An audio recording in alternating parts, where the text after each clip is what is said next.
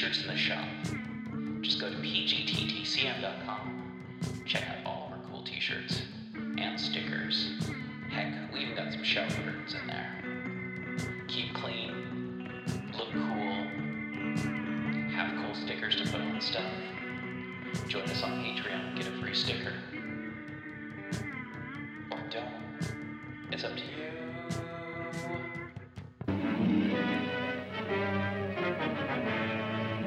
Prepare for a spine-tingling, nerve-shattering podcast featuring all your favorite monsters. You won't believe your ears when you listen to Monster Kid Radio.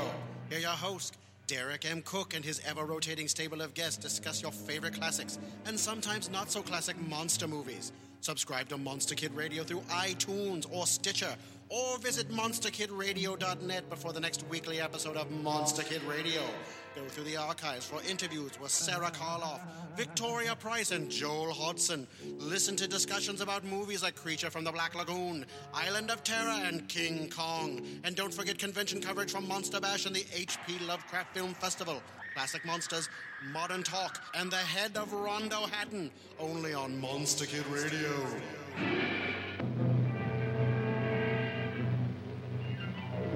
This episode is brought to you by California Tea House.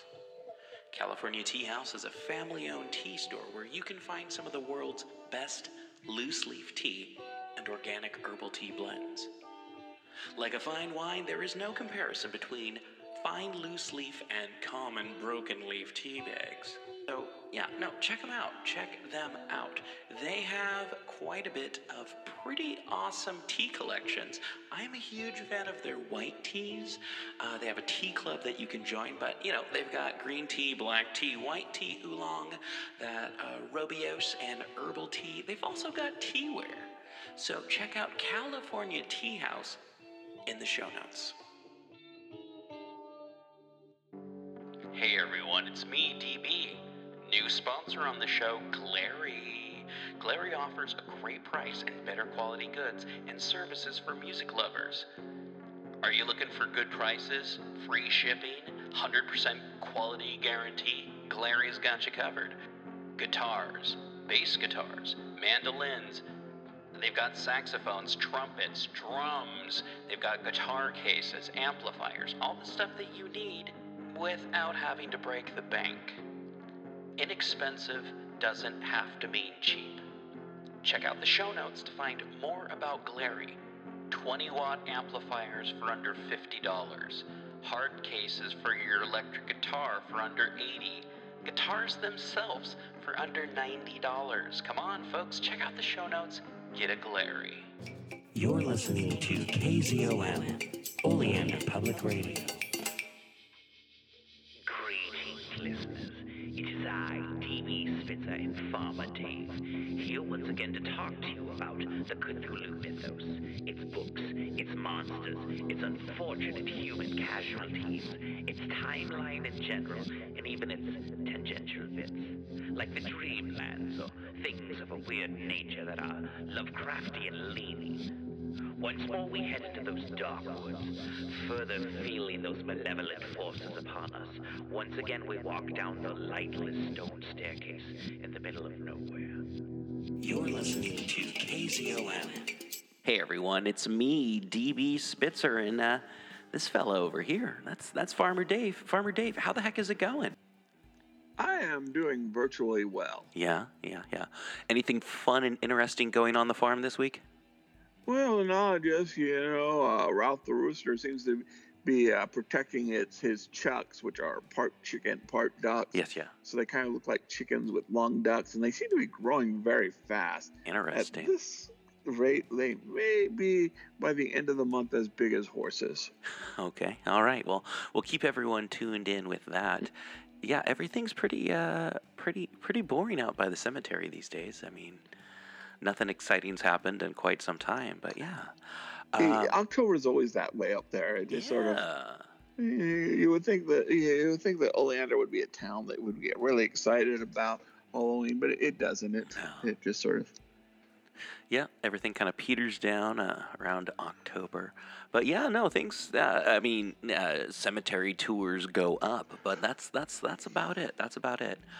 And Yeah, we're going to be talking about some I don't know, Blasted Heath, and I don't mean Farmer Dave. Yes. For those who only know me as Farmer Dave, Heath is my last name. I actually had a friend say, well, if you ever start a podcast yourself, it should be called The Blasted Heath. Yeah, that'd be fun. All right, and we're also going to be talking about Robert Blake, and we don't mean the Little Rascal, who is also in a David Lynch film, and Beretta. Beretta, that was the one I was trying to remember. Who was found innocent of a major crime, but we won't go there.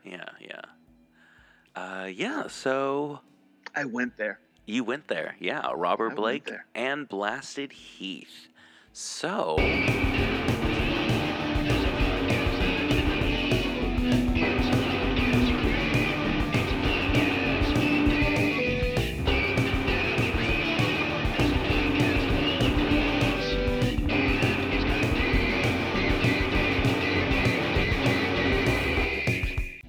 Yeah, let's get into this Robert Blake stuff. Now, I looked up some things, and it says that he's a main character in a trilogy of stories, and I've only read really one of them, and I'm like, yeah, okay, yeah, sure, no, that's Robert Blake in that story. That's. Well, that one he's definitely named, and then the third one. Again, spoilers. These are, 88-year-olds, 89-year-old stories. Yeah. But spoilers is that Blake dies in The Haunter in the Darkness. Yes. So the other story is, and we will get a little bit into that, is The Shadow of the Steeple, and where his friend believes that the throwaway character in the literally throwaway is the character that Lovecraft had throw away the shining trapezoid in Haunter of the Dark. Dr. Ambrose Dexter caused his murder. And caused his death, and that he is some sort of terrible alien god or possessed by God. And I think we'll probably talk a little bit about Ambrose Dexter a little bit later. But so he's not in the third one. He's mentioned he is the inspiration for the third one. But this takes place 30 years or so after his death. Yeah. Okay. And then the first one is... I just had a mind blank here. I'm sorry. The first story is... The Shambler from the Stars. Yes, which of course was written by Robert Bloch. And Robert Blake is a proxy for Robert Bloch, who is most famous in America for writing Psycho. And in fact, he's one of the, because of that, he didn't make a lot of money. I think he only made like $5,000 in the movie Psycho, but it built his name. Yeah. So he's one of the few pulp writers, gothic horror or cosmic horror writers from this time that has a modicum of money when he dies. Yeah. He wrote 3 episodes of the original Star Trek. So you and I were having a sort of discussion. And I have to remember, it's probably been 10 years since I read The Shambler. Yeah. But I didn't really think that the narrator, which is first person, was Blake. But you're saying that you found some evidence that it was? Just Wikipedia says. That's what Wikipedia says. But yeah. Well, we all know that Wikipedia is completely correct. Yeah, and I'm going through it, and it's like a nameless narrator, and it's like, well, that doesn't mean anything. But the stories are tied. Yeah, to best of my knowledge, I don't remember him ever being called Blake. Yeah. And then I think his friend was Howard. Yeah. So he goes to visit, and so it obviously is Robert Bloch and H.P. Lovecraft. Yeah. And before we get too far all over the place, The Hunter in the Darkness is the only story that Lovecraft ever dedicated to anyone. Yeah. And is probably, it's hard to tell, probably the last full story he wrote before he died. And so at this time, Robert Bloch is 16 years old, and he's starting a career as a 16-year-old pulp writer. And he writes Shambler of the Stars probably only as a joke, but, he publishes it, in which the Howard, which is the H.P. Lovecraft character, is killed by these aliens. And then, and Ralph loves that. That's one of Ralph's favorite stories, if you heard him. But then, in response, someone in,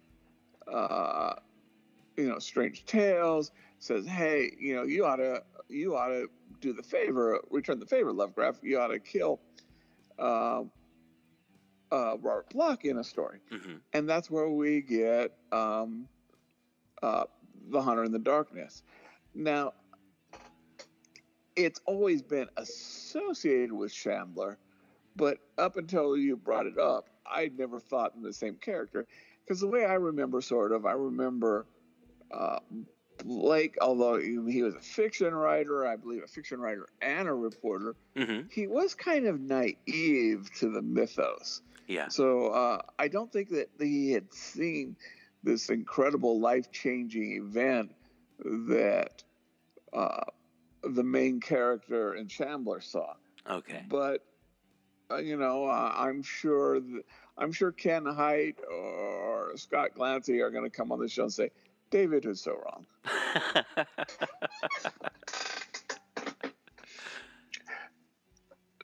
So, like I said, Blake is definitely a Bloch XP. And basically the main character sets off one of, I think, Lovecraft's better known, more beloved story was The Hunter in the Dark. All right. Where he finds basically these books in an abandoned church, and he is then chased by this sort of three-lobed-eyed mythos deities. Yeah. It gets mentioned, and definitely in the books. I think Lieber talks about him in the Borrowers of Beneath. Lumley definitely takes on from there. So it is a jumping point, but probably the best one is the one that Bloch wrote himself. And that's when Blake's friends realized, hey, that was supernatural. And this character that is in like 2 or 3 sentences of the Hunter, Dr. Ambrose Dexter, who basically he throws away the shining trapezoid, which is sort of the communicator between this avatar of Nyarlathotep. But in Steeple, he goes back and gets it. Yeah. And he's a medical doctor. So Steeple takes 30 years or so after World War II, in the 50s. And it's written in the 50s. And so Bloch, this is literally 35 years from when Bloch wrote The Shambler. He sort of concludes this. Okay. But he falls in time. So there's actually, 30 years delay in the action. And so Ambrose Dexter goes back to college and he gets this degree in nuclear physics. and he goes and helps America develop the atom bomb. Okay. And so Blake's friend says, "Oh no, this is, he's this chaos god. He's going to go ahead and try to destroy the world." Uh-huh. So he goes in to threaten him and kill him, and he denies it. And then the lights go off, and Dr. Ambrose glows, and the friend dies of a heart attack. And then the cops come and say, "Oh well, it's I glow because I've been exposed to all this radiation when I was working on the Trinity Project." Yeah. And the cops say, "Oh, okay, he's crazy." But there's the thing about this that animals will come to Nyarlathotep, and at the end he summons 2 escaped panthers, and it turns out, well, yeah, it was all true. The guy who died was all true. Yeah. And in a lot of books, the 3 stories are back to back, so you can read them as a trilogy. Okay. Cool. Very cool. Something I have to say, I keep thinking about Hunter from the Darkness, and just like kind of the concept of like Blake sees this church off in the distance, and it's like, what is that place? Where is that? And explores, and that's always something I've really kind of enjoyed, like growing up in Portland metro area. It's kind of urban exploration, like being like, hey, where's that water tower off in the distance? Where and then like looking up maps and trying to figure out, hey, what's this weird structure over here that you see when you're going on this overpass in this heavily forested area? How do you get to there? Where are the roads and stuff like that? And it's always, I don't know, something fun that my friends and I have always kind of enjoyed doing. Not like malicious trespassing, but just kind of exploring, I don't know, urban landscapes. Fun stuff. Also, So I had, and I've only in the last year sort of come to rectify sort of this. I had a problem with the story. Yeah. And these things in the church happened in like the 1870s or something. Yeah. And 60 years later, Blake breaks in. Uh-huh. And he finds the body, and he finds all these books. Yeah. And you're telling me that nobody got like you and curious and broke into this church in 60 years? And finally, I've sort of rectified that. Uh-huh. And it's kind of a lampshade, but it really bothered me the first time I read it. A great story, but I just don't buy this. Well, it's Nyarlathotep's well. Uh-huh. That something happened that Nyarlathotep basically, it didn't register in people's mind, or if people did break in, they got scared. Because if you think of this as Nyarlathotep knowing at least some of the future, mm-hmm.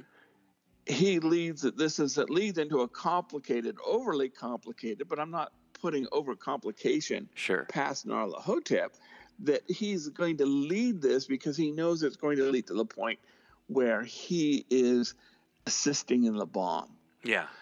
He is assisting in the destruction of human beings.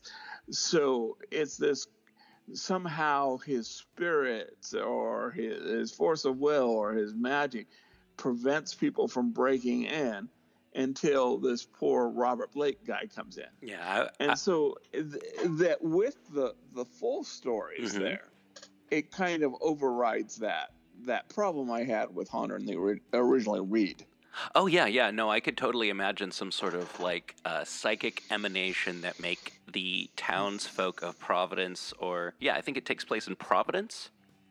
Or is it supposed to take place Yeah, I believe it's one of the few ones that is set in Providence. So the people of Providence and Rhode Island in general, and stretching out, heck, even to Delaware maybe, anywhere that you could see this church steeple from, it emanates a psychic kind of dulling. Kind of like, I don't know, the bad guy in The Shadow making that whole building like not existent to everyone in New York. But, But if you put it with a steeple, it makes sense why he's doing it. Sure. Yeah. And just waiting for the right person to be able to perceive it, and then going, hey, that's the right person, and letting things happen. Exactly. Exactly. Kind of like, Doctor Strange, 14 whatever million future possibilities, and I win in one. Mm-hmm, mm-hmm, mm-hmm. Yeah, very cool stuff. Yeah, it's an interesting character, even though it's not that interesting of a character. It's just kind of like this person who I feel like is almost kind of like handpicked by the mythos. There's certain people that I feel like necessarily maybe saw a little bit too much, and then the mythos saw them back. And I think Robert Blake is one of those characters, much like Randolph Carter. Yeah, and with the exception of Carter and maybe a few others, Lovecraft's not characterization is just almost he creates characters as a second thought. The characters are there because they're needed to move the story. Sure. And so that's about as developed a character as Lovecraft gets. Yeah. Well, do we have anything else for Robert Blake, do you think? That's really, like I said, if we're not going to be talking about the star of the TV show, Little Rascals, then I think we about did it. All right. Okay, so yeah, that's it for Robert Blake. And let's see, we're going to be talking to Dwayne. Yeah, so this week we're going to be talking with Dwayne.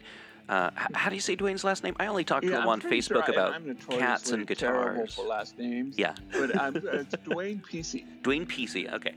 Yeah, I just know that he has a really cool bass and a really cool cat and lives in Arizona in an area that I lived probably about like 10 miles away from at one point in time. But yeah, no, it's super cool. What'd y'all talk about? So we talked about he was good friends with the late Joe Pulver. Cool. Talked about that. Talked about mythos, and also about sort of a pulp project where he's writes a story where his Patreon people send him pictures of 1950s style or so female astronauts, and he writes a story about them. Very cool. Very, very cool. I'm excited to hear that. So we'll do that, and then after that, we're going to have the break, and then we're going to do some D&D on D&D, where we will be talking about that blasted Heath. And again, I don't mean Dave. All right. See y'all after the break.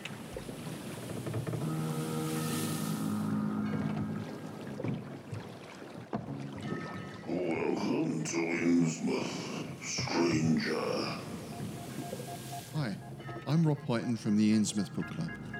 Join me and my fellow guide John Chadwick as we take you on a fortnightly tour of Innsmouth. We visit places such as the Picture House, the Library and Innsmouth Museum to discuss all aspects of weird fiction, whether it be book, film, music, TV or art. As well as that, we stop over at the Gilman House to have a chat with a resident guest. That includes authors, artists, musicians, in fact Lovecraftian creatives of all types. You can find our free shows on Patreon, and there you can also sign up as a patron, which brings you bonus content, plus a monthly PDF copy of Innsmouth News, which features articles, author spotlights, all the latest news and reviews, and more. You can find us at patreon.com/InnsmouthBC. We hope to see you soon, because remember, Innsmouth isn't just a place, it's a state of mind.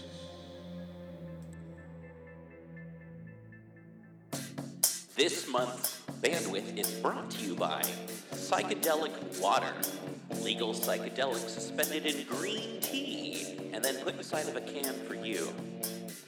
Psychedelic Water. Who needs a Tillinghast resonator when you've got psychedelic water? Are you a curvy girl? Do you know a curvy girl? You love a curvy girl. Check out the show links for Curvy Girl. Plus size clothing for plus size women. So, Clary, find student instruments and beginner's instruments. If you want to modify a guitar, check out Clary. If you want to get into guitars, if you love guitars, Clary. Things from Another World.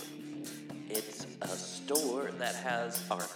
It has toys. It has comics, graphic novels. It is the place if you like that kind of stuff. Dave and I have talked about it in the show before they were ever a sponsor.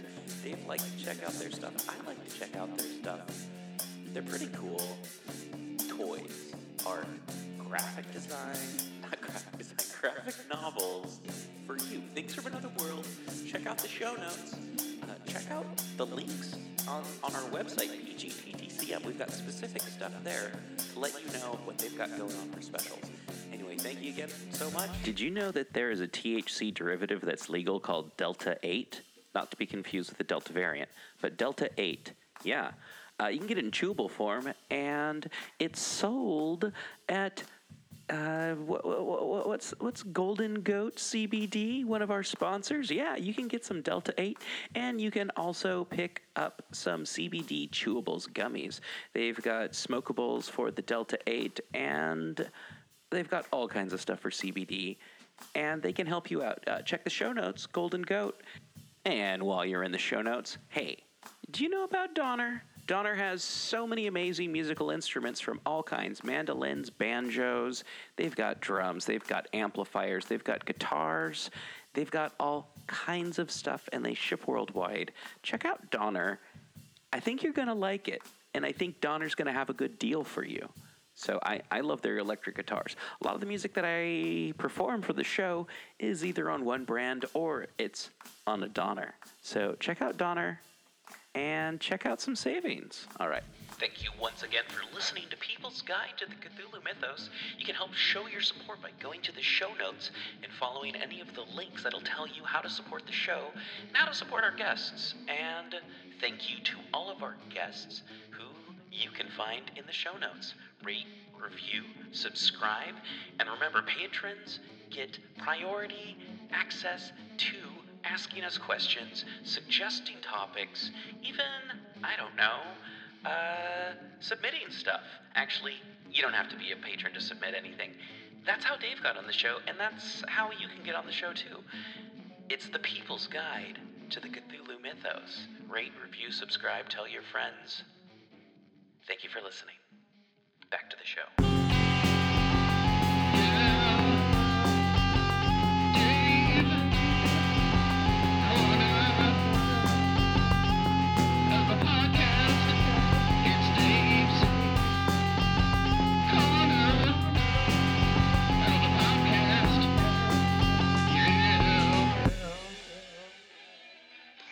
Welcome back, everybody. I know that to you it's probably just been seconds since you heard my voice, but for me it's been a while since I've been with you. I missed you, but I brought a friend, and we have Dwayne Precise here today.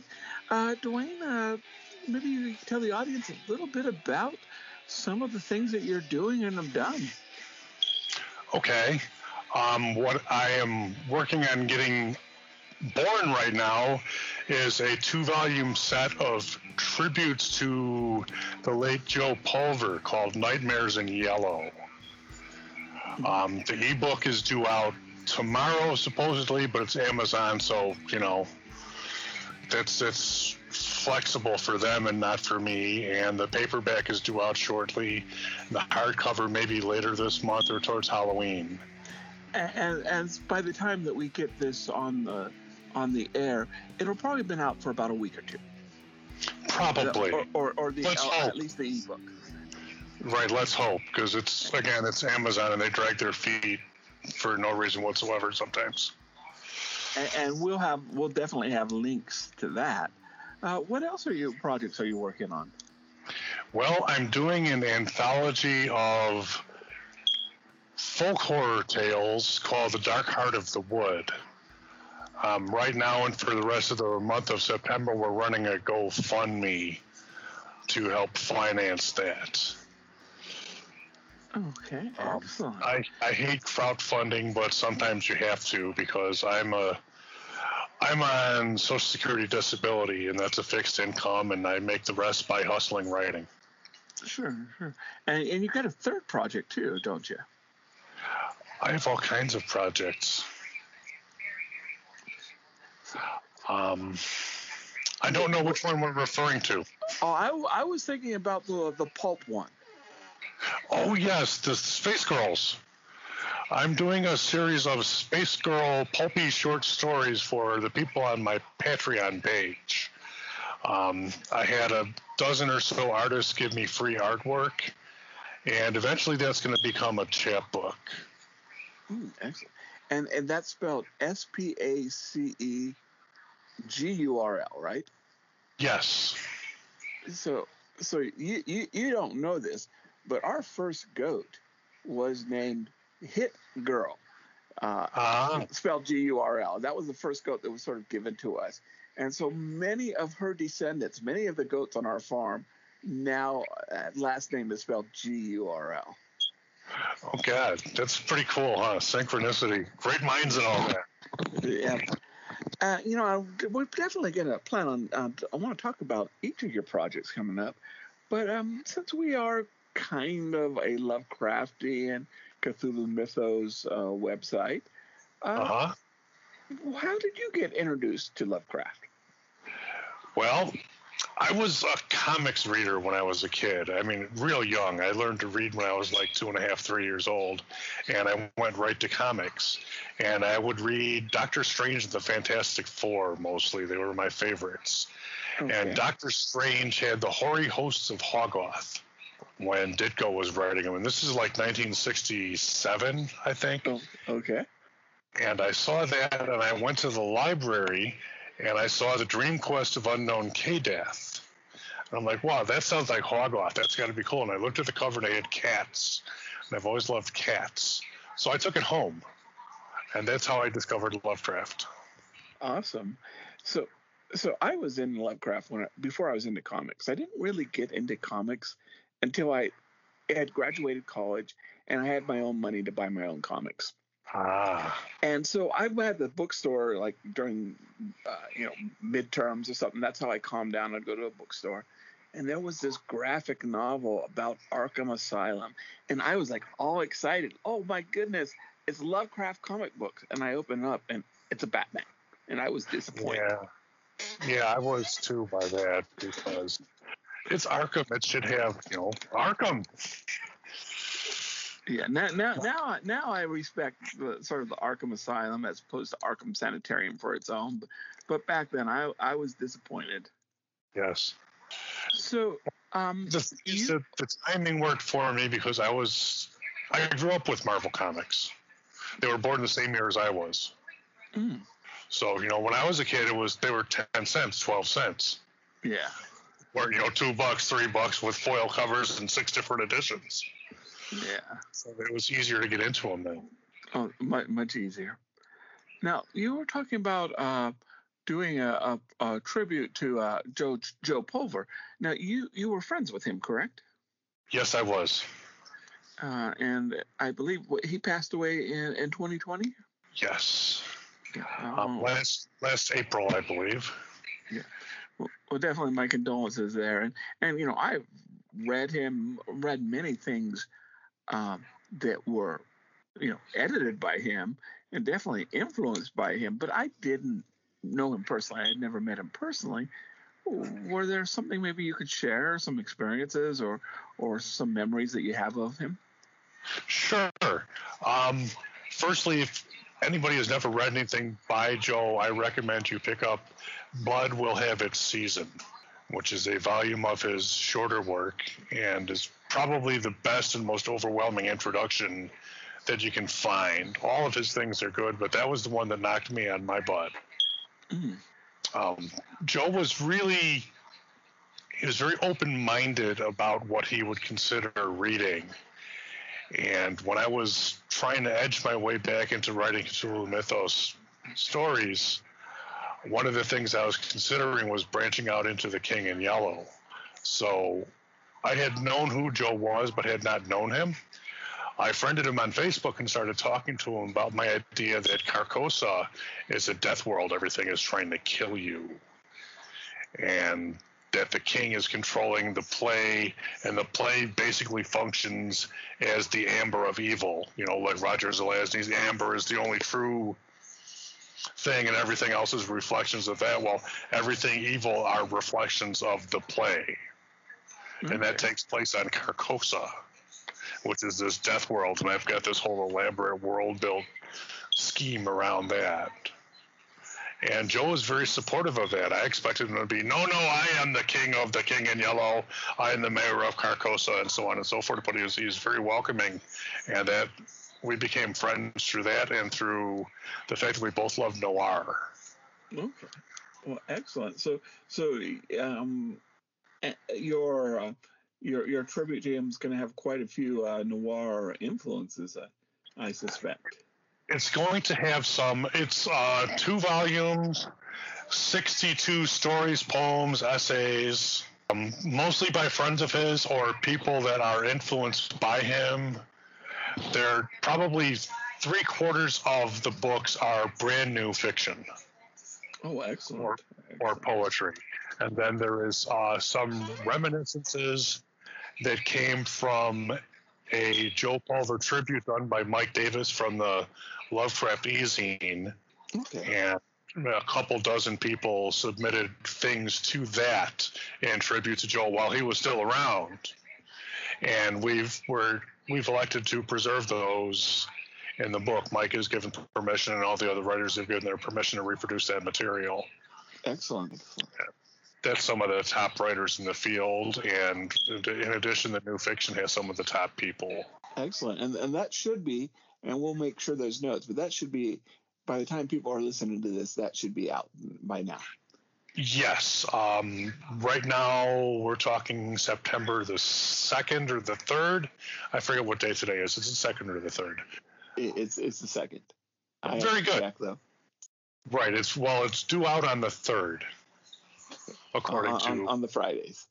Yes, on Friday the 3rd, according to Amazon.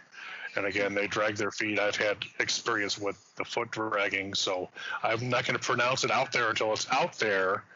But yeah, it should be out. And then there's a 2-volume paperback set, and in October there will be a 2-volume hardcover set. Excellent. Now your other one of the other projects you said was folk horror. So what's your definition of folk horror? Folk horror generally is supposed to take place in a pastoral setting and generally involves some sort of cult and folklore or runic circumstances that are either consecrated or practiced by that cult. So if you look at it from that point of view and a little slant-wise, things like the Call of Cthulhu could be seen as folk horror, if only for the scene in the woods outside New Orleans. Louisiana. When you were talking, I was thinking of the festival. The festival absolutely is folk horror. That's one of my influences there. We've got some interesting interpretations of how folk horror is done. It's the 2nd volume in a set. The first one is still out, and that's sold really decently. A Walk in a Darker Wood. That's the title of it. Oh, excellent. Now, my degree is in history, and part of it I really loved studying was folklore and folk history. Were there any specific, without spoiling stories, was there any folklore stories that you used maybe in one of them or more? Yes. I tried to find something that is not parodies or imitations of the Wicker Man sort of paradigm. Okay. Like,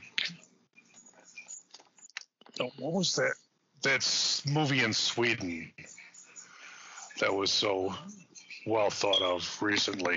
I'm blanking on titles. I'm old. Midsummer? I didn't see that one. That's the one. Yeah, that was pretty good from that sense. I was not taken with it as a movie. I thought it had too many moving parts that just spun in place. But from the folk horror angle, that was good, and it wasn't really the Wicker Man. Although it echoed the Wicker Man paradigm, it wasn't English countryside like so much folk horror is. Yeah. You know, some of the things that we have in the books are Native American. I did one personally that's probably on the outer edge of what you'd consider folk horror. It was a collaboration with Maxwell Gold, using some of his Cyber Gods characters and trying to mold things like Reddit into a folk horror setting. Oh, excellent. That definitely sounds appropriate. Right. I like to consider the farthest frontier of what we're doing. Now, there are people who would not consider that folk horror at all. Yeah. Now you had mentioned. Oh, you had mentioned the Wicker Man too. So yes. I have this unusual sort of relationship with the Wicker Man, and the fact that the first place I ever saw it was at UCLA in my Druids in Fact and Fiction class, and the teacher just tore this movie apart, saying, well, that's not what they really believe. That's not what they really believe. And of course, I had to have the teacher's opinion because I had to put that on the test. I need to sort of wash that away and just rewatch it as for the movie as the movie's sake.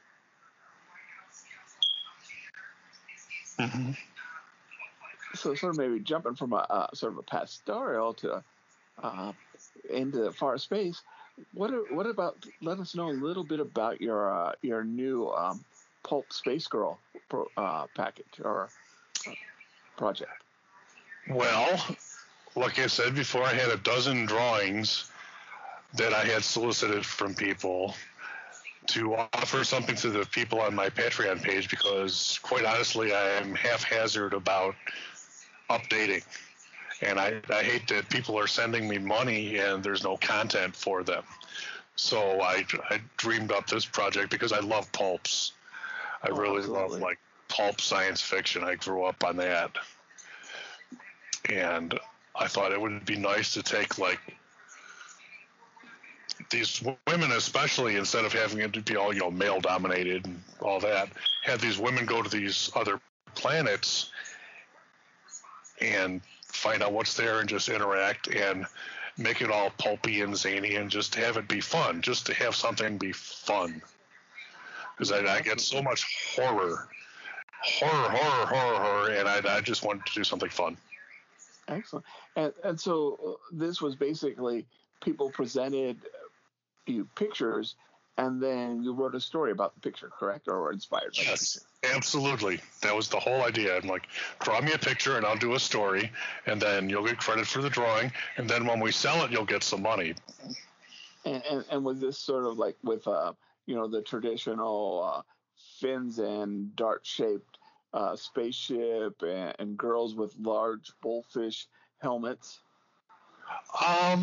Not really.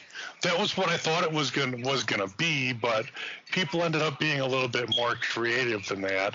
And a lot of the people that I asked are not really familiar with like Kelly Frias drawings or anything like that would have the big bubble helmets. No, they're not familiar with the covers of old science fiction paperbacks, which made it interesting.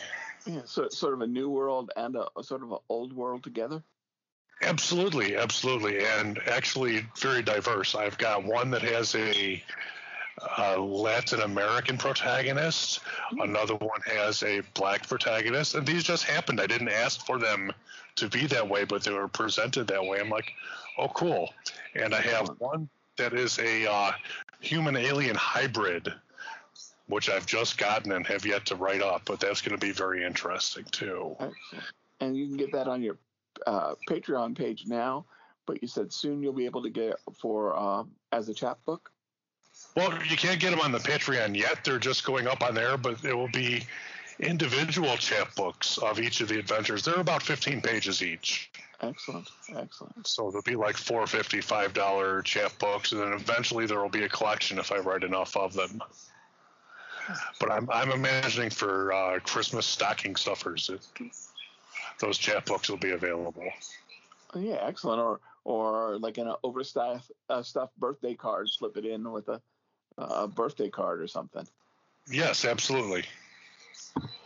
So it sounds like you are super busy, but if you could have one project, basically your dream project, medium and money not an issue, what would it be?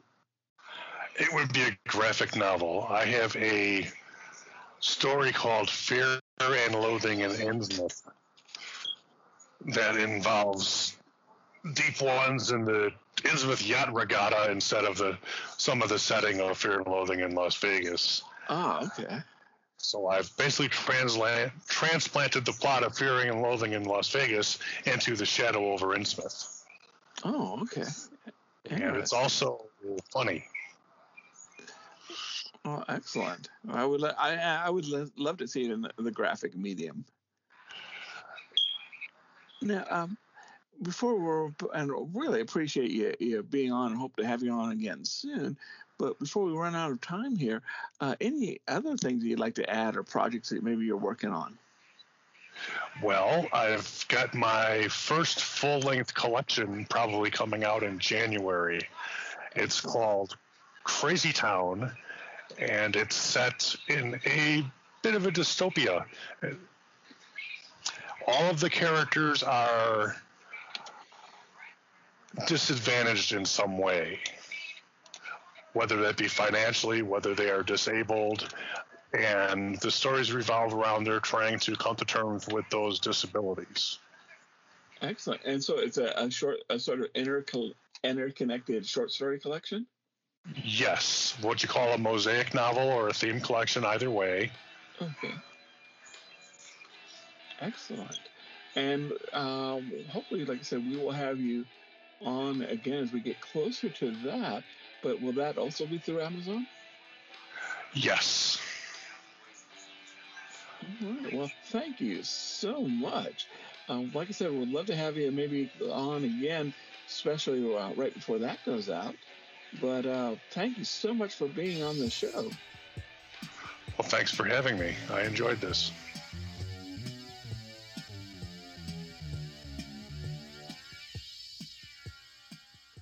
Do you like the TV series Tales from the Crypt? Are you interested in full episode and movie reviews from Tales from the Crypt?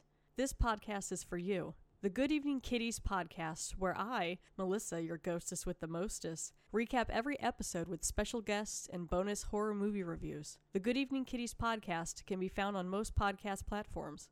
Check it out today.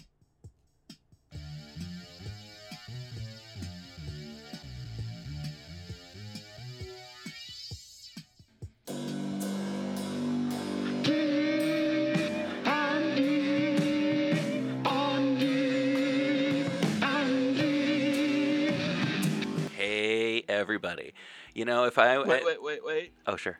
Ooh, they are all here. Thank you. Oh, yeah. Hey, everybody. What? I had to count. Oh, yeah. No. I think we got a couple extra people now. Oh, that's weird. Okay. Yeah. No. Normally, I just, I just, as soon as people are seated, I just go, okay, cool. No. That lady's on the bus again. Okay, cool. Oh, yeah. No. Someone's on a flight. Okay. All right. And someone's doing dishes. Okay, cool. We're set. I think our listeners split in half with mitosis. All right.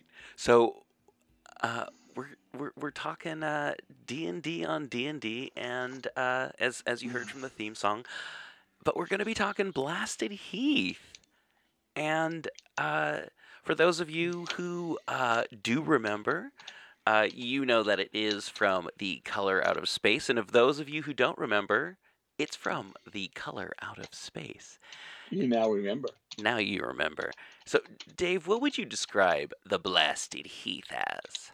Well, it's basically, I mean, it is out of color, out of space, and it is basically it dies. The color basically sucks the life out. I was doing a little research for here. I know you're gassed. I did some research, but apparently someone made a men's cologne called the Blasted Heath. I don't know if there's any left, but but also, if you wanted a good reference to the Blasted Heath, I believe it's in the Dunwich, horror source book. Okay, all right. Where it talks about it.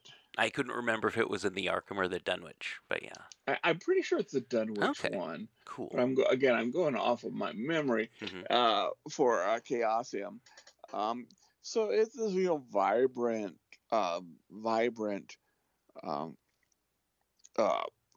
area of growth and plants and animals, and then it just starts decaying. Yeah. No, it's like the vegetation. First, it seems like, wow, everything's growing really fast, and then everything's growing too fast, and then everything starts growing large and unnatural and almost blasphemous or like lewd looking, and the trees, branches, and leaves all sway in a wind that doesn't exist. So I don't know if it's like now things are starting to exist on like a fourth dimensional plane, and that's why everything looks so bizarre to us, or I don't know. Well, and one thing that in the 20s and the 30s, they would have had some understanding of, and not the level we do, but they would have had, science would have had a little understanding, and I'm sure Lovecraft read about that. Sure. Would be the effect of radiation. Yeah. And so, in a story, it's a little bit different. I mean, you can do, well, think of it. It's like the cursed land. Sure. And you have the sort of Arthurian, or pretty much most that the king is associated with the land. If the king is healthy, the land is healthy, and vice versa. So you could have sort of like this. All of a sudden, the king's dying. Yeah. And so this area of his land, and it was a meteorite. So you've got to send out your explorers to find out, whether it's the giant rooster or if it's the meteorite, and that's one. So they know how to kill dragons. They know how to kill orcs. What does your team of of druids and paladins and scoundrels, how do they take care of a meteorite? Yeah, very true. Very true. I was thinking a interesting call to adventure, an interesting hook could be a open, a vegetable market where someone from a distant place is bringing fruit that should not have been able to survive that distance, that is like very kind of large and bizarre looking, or is the wrong color, or has off scents, like smells like roast beef, or like, I don't know, like sweet pork when it really should smell like radishes. Just things that are off, and maybe like the land that it comes from isn't necessarily even meteorites. Maybe it's affected by wizard magic. Maybe it's a blasted heath of a different sort. It's like too much wizard experimentation, or like a wizard war 2,000 years ago, or summoning of wiped out by fireballs. Yeah, or just like a wizard, a high-powered wizard's lab exploded there, and it just kind of like kept creeping in all directions. Maybe a god was summoned and killed there, and it's just been kind of like, a fertility goddess was like summoned and killed there, and it's just been like kind of killing the land slowly but surely ever since. I don't know, more of a Dungeons and Dragons style blasted heath, an alchemical blasted heath, but I don't know, some sort of like star spawn. Not star spawn. That's a specific thing. Some sort of star creature. Some sort of like color out of space. I mean, is Well, definitely a cool idea. Since well, if as you you were wanted to saying, keep it D&D uh-huh. and get it could be some sort of distorted or perverted Mm-hmm. fae. Yeah. So Very it true. could be a link. But instead of the traditional sort of mysterious and bluntly deadly, it's this twisted, polluted fae, and it's a link. Ooh.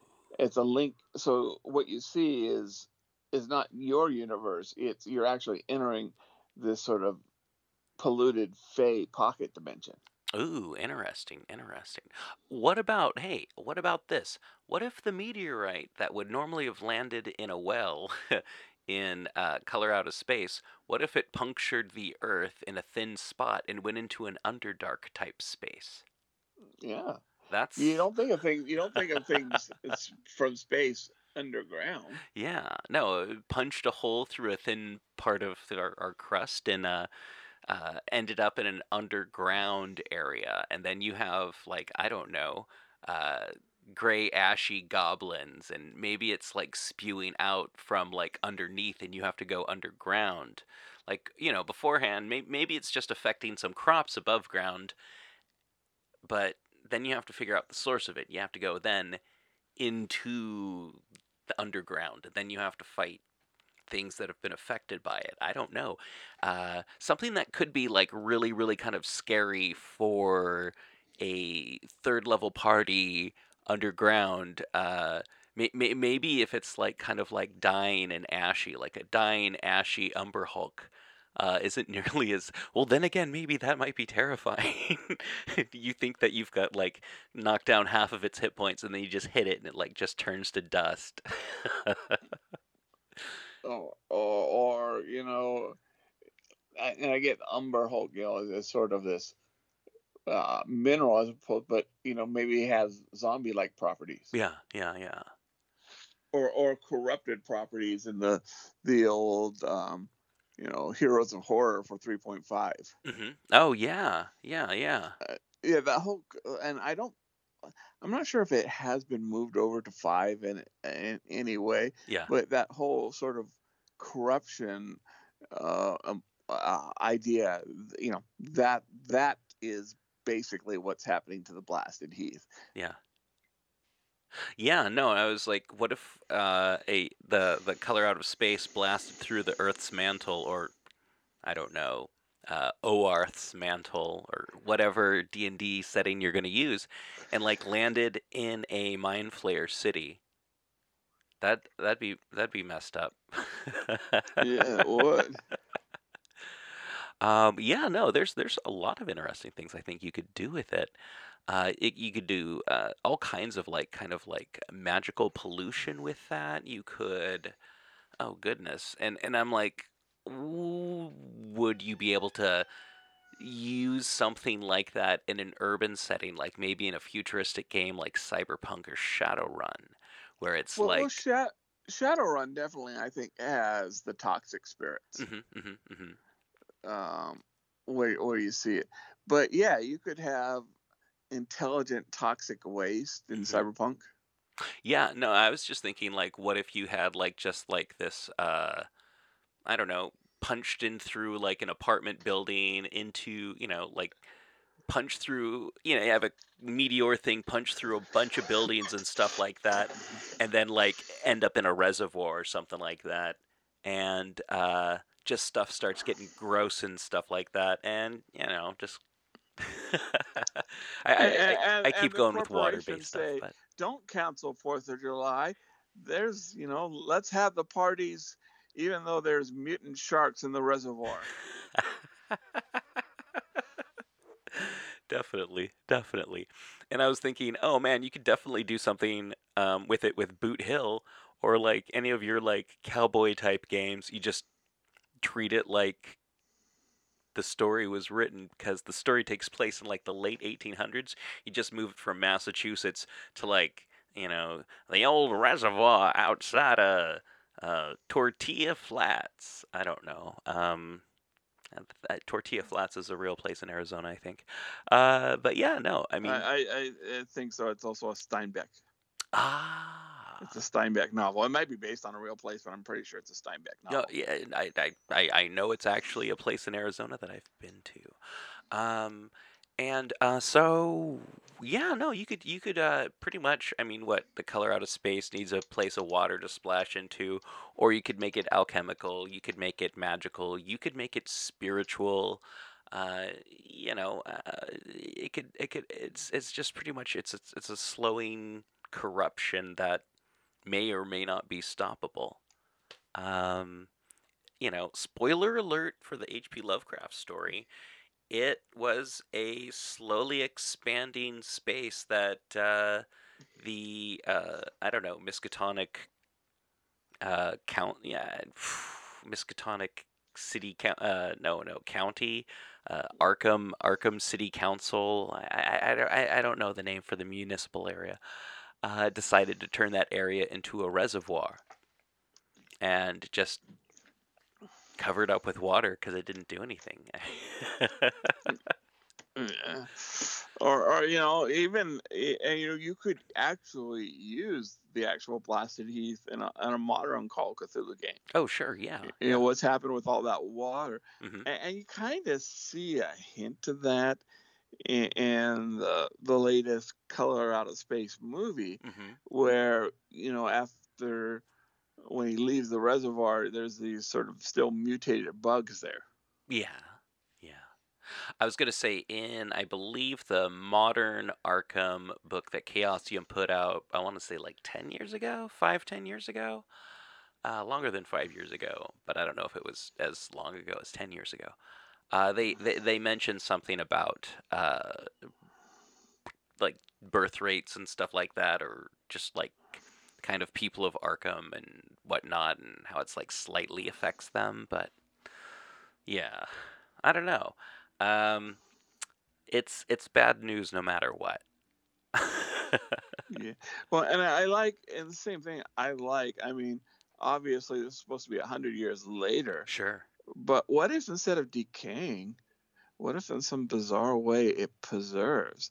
And so you're exploring the bottom of this reservoir, and all of a sudden there's this 100-year-old perfectly preserved mansion. Yeah. Yeah. Or house. I mean, I know there's not supposed to have been any mansions there, but you could, say that somebody built a mansion, or maybe there isn't. There's no record of ever being a mansion built on our world, but it's there. Yeah. Yeah. And you got to explore it underwater. Yeah. Yeah. Something I was thinking of is what if it isn't dust? What if it like becomes kind of like a crystalline structure? Or like instead of like making it all ashy, it collects things out of the air and makes it more slimy, where everything becomes more of kind of an ooze that slowly, not ash but ooze, and all that ooze slowly becomes one big ooze. Maybe not a sentient ooze that goes around blobbing everything up, but all blobs together. Yeah. Yeah. Or becomes a Shaggoth, or Yeah. Like maybe not definite, not a Shoggoth so much, but maybe just kind of like this slime that just keeps growing. It doesn't do anything. It doesn't hurt anyone. It just keeps growing. I mean, it hurts things as in the fact that it's like it covers stuff, and you can't really get rid of it. It's more of like a waste. I think that's a some really good ideas there. Yeah, I think we got some good ideas there. So hey, if you ever use any of our ideas, we'd love to hear them. If you kill your whole party with something that I came up with or something Dave came up with, we'd love to hear those stories. Yeah, no, we want to hear some horror stories. We want to hear some stories of triumph. We want to hear some stories of love and hope. If you're still listening to this part here and you haven't switched it to another podcast, thank you so much for listening to People's Guide to the Cthulhu Mythos. You're I don't know, you're friends with the Cthulhu Mythos. You're soulmates. Yeah, we're hoping you are enjoying this, and we hope to see you at the H.P. Lovecraft Film Festival if you're going to be there in person, and if you're going to be one of the people tuning in via I don't know, the stuff that's going on around the 8th. Check for us. We will be doing something there, hopefully. So, anything that you have to add, Dave? No, just I think that for the blasted heath, we are blasting off. Yes, consider us Team Rocket in this case. Yes. Team D&D blasting off. Yes. So remember to rate, review, subscribe, tell your ma, tell your pa. We'll ship you down to Sothwagwa. Go to the website, pgttcm.com. That's where you can find all the people who support us. And if you want to become part of the Patreon, you know what? There's directions on that all throughout everything. So thank you again. You're the best. And talk to you later. Bye. Show notes, check them out. That's where you're going to find sponsors and guests and t-shirts and stickers and high fives. All right, thanks everyone. We'll see you later. Hey everyone, thanks again for listening to the show. Music is by me, DB Spitzer, edited and produced by me, DB Spitzer. The interview portions are always edited and produced by David Heath. And hey, you can find us wherever you find podcasts, so check out pgttcm.com. And if you don't want to check out the Patreon, if you don't want to do that, and you want to help out the show, just go to sponsors or buy t-shirts or anything like that. Anything helps. Thank you again. You're listening to KZOM, Oleander Public Radio.